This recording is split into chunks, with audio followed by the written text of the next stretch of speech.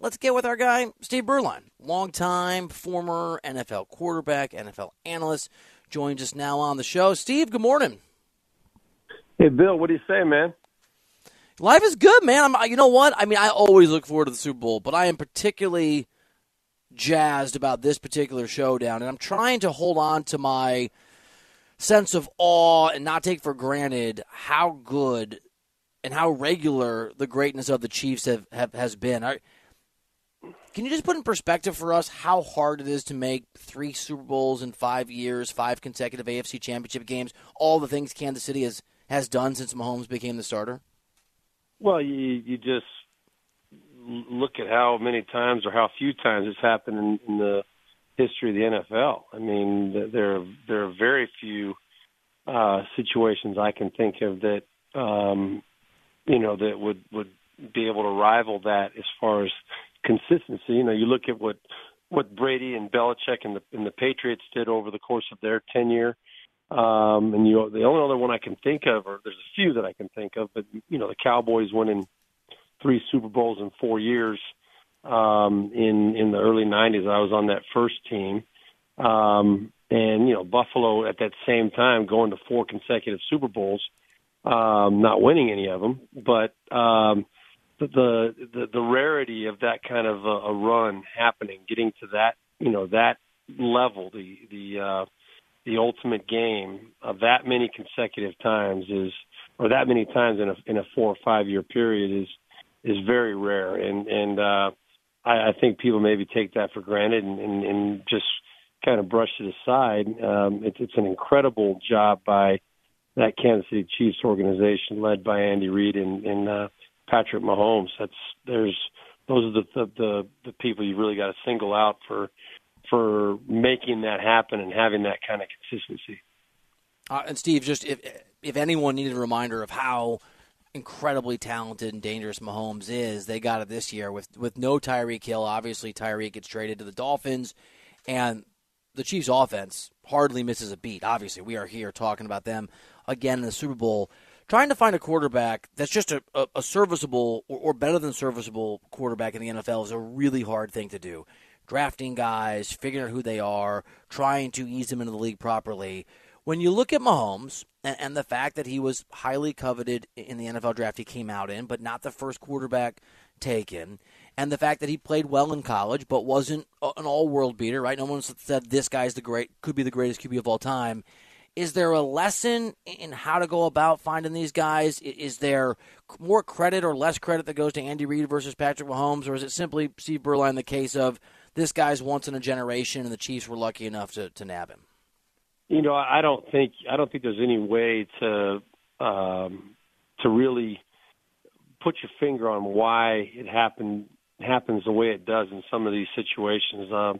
They're very rare, as we all know. I mean, there's probably maybe 10 teams in the NFL that believe that they don't have any problem at quarterback that would keep their situation the way that it is and that are that are happy with the guy that they have. But there's at least 20 other teams, maybe more, that would love to upgrade the quarterback position. I mean, that just tells you how hard it is to find that true franchise guy that a team really feels very, very good about. And to do what Mahomes is doing, the current, I think, example maybe from another sport is when you talk about a guy like LeBron James and what he's about to do tonight or tomorrow whenever he breaks that record.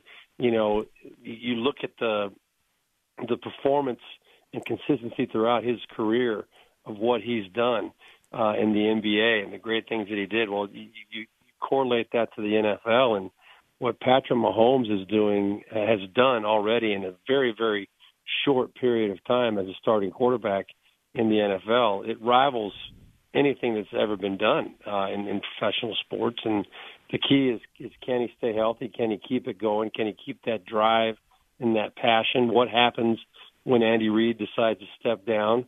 You don't know all these variables, how they're going to work out. But the start that he's had to his career is obviously second to none. And you just sit there and you got to try to pinch yourself and remind yourself that it's very unique and very rare what's going on right now in Kansas City. Talking to Steve Berline here on CBS Sports Radio.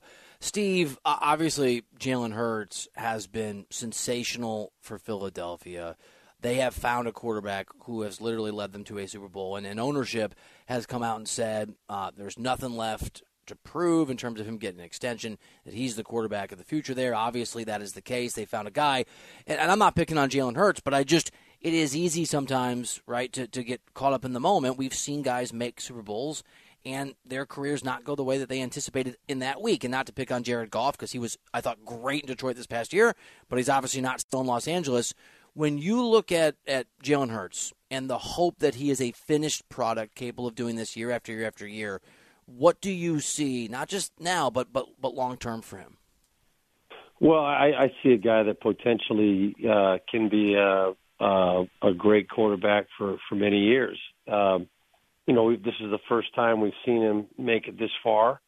His style of play, as we know, is going to be a challenge keeping him healthy and keeping him on the field. And I thought that the Eagles did a great job. The coach did a great job, Sirianni, not forcing the issue and allowing him to miss a few games because of the situation they were in late in the season, and allowing him to kind of heal up a little bit and not get more beat up as the season came to a close.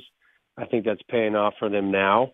And the fact that, the way that game went against, a couple weeks ago, the way the AFC Championship went against the 49ers, where he didn't get beat up, and now he's got the extra week off to be as healthy as he's probably been at any point after the fourth or fifth game of the season, is a great advantage or a great benefit to the Philadelphia Eagles. But I think as far as Jalen Hurts is concerned, it's going to show itself over time. I don't think he's a quarterback that's ever going to be one of the top passers yardage-wise or touchdown-wise in the NFL.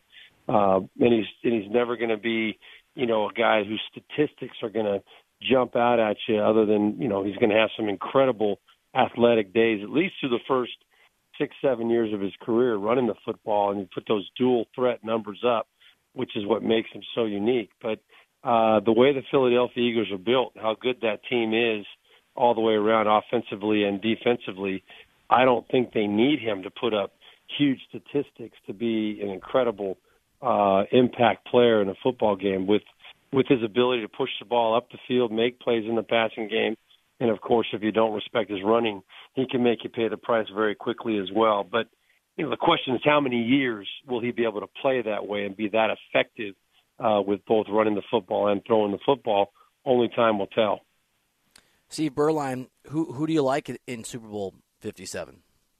My gut is telling me I think the Eagles. This is not the common popular belief, I know, but I really think that the fact that Mahomes, even though he's got the extra week and he's going to be more healthy, most likely going into this game than he was the AFC Championship, I just think that his lack of mobility, is going to be a little bit more of a factor when you're talking about a defense like the Philadelphia Eagles. Even though the Niners obviously were every bit as good defensively, they had the turnovers and the impact game-changing type of plays early in the game that got them way down in that hole, and they weren't going to be able to dig their way out of it. I think Philadelphia will play a much cleaner game offensively, and they're going to put a lot of pressure on Kansas City to score points.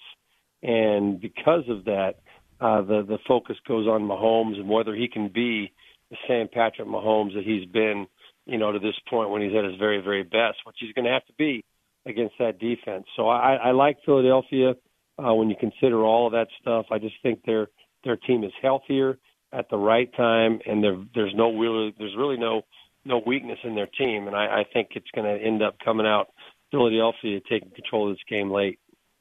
Steve, I don't know if you saw this news, but Sean Payton met with the media in his capacity now as the head coach of the Denver Broncos, and he was asked by a reporter about the fact that Russell Wilson has had and had last season a private individual quarterback coach who was not a part of the Broncos staff in the facility. And Sean Payton's answer was, if I'm summing this up here, I don't know anything about that, but it's not going to happen here. That's not going to be the case. Curious as a guy who played quarterback in the NFL, who knows the ins and outs of a building in that respect more than most of us, what you make of QBs who want their own individual coaches as part of their day-to-day reality at work, and coaches like Sean Payton who are less than excited about that. Well, as Sean Payton said in that interview, he's never seen anything like that. He's never been around any kind of a dynamic like that, and neither have I. And I think it's absolutely ridiculous that the Broncos, despite the fact that they gave away as much as they did and they're paying Russell as much as they're paying him, you cannot treat your quarterback any differently than anybody else when it comes to their access to the facility or their the people, the entourage they can have around. You just can't do it. And I really respect the way that Peyton came out and made that statement early. I'm sure he knows a lot more about it than he's letting on. I'm sure he probably got a very in-depth understanding of what the situation was like with Russell Wilson in last year, and probably just evaluating all of that, said, there's absolutely no way I'm going to allow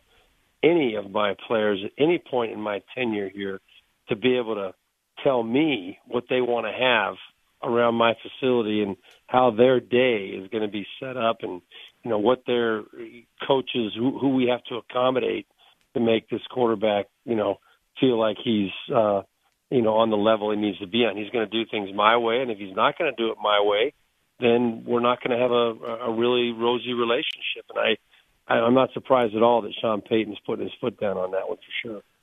Steve Berline, last one for you. Quarterbacks are in high demand, obviously, and guys that folks around the league think can be successful are highly coveted. Derek Carr is not going to be a Raider. He's going to have some choices. If you're giving him advice, if you're sort of looking out at what's out there, what is the right fit that makes sense for him? If you're pointing the direction for him. Well, I think there's a few really good fits, and I'm really excited for Derek Carr. I think this could be one of those great stories where he gets to rejuvenate himself late in his career and reestablish himself as a guy that maybe just never was in the right situation through the first the majority of his career. But I think there are three places that really jump out to me as perfect fits, maybe even four.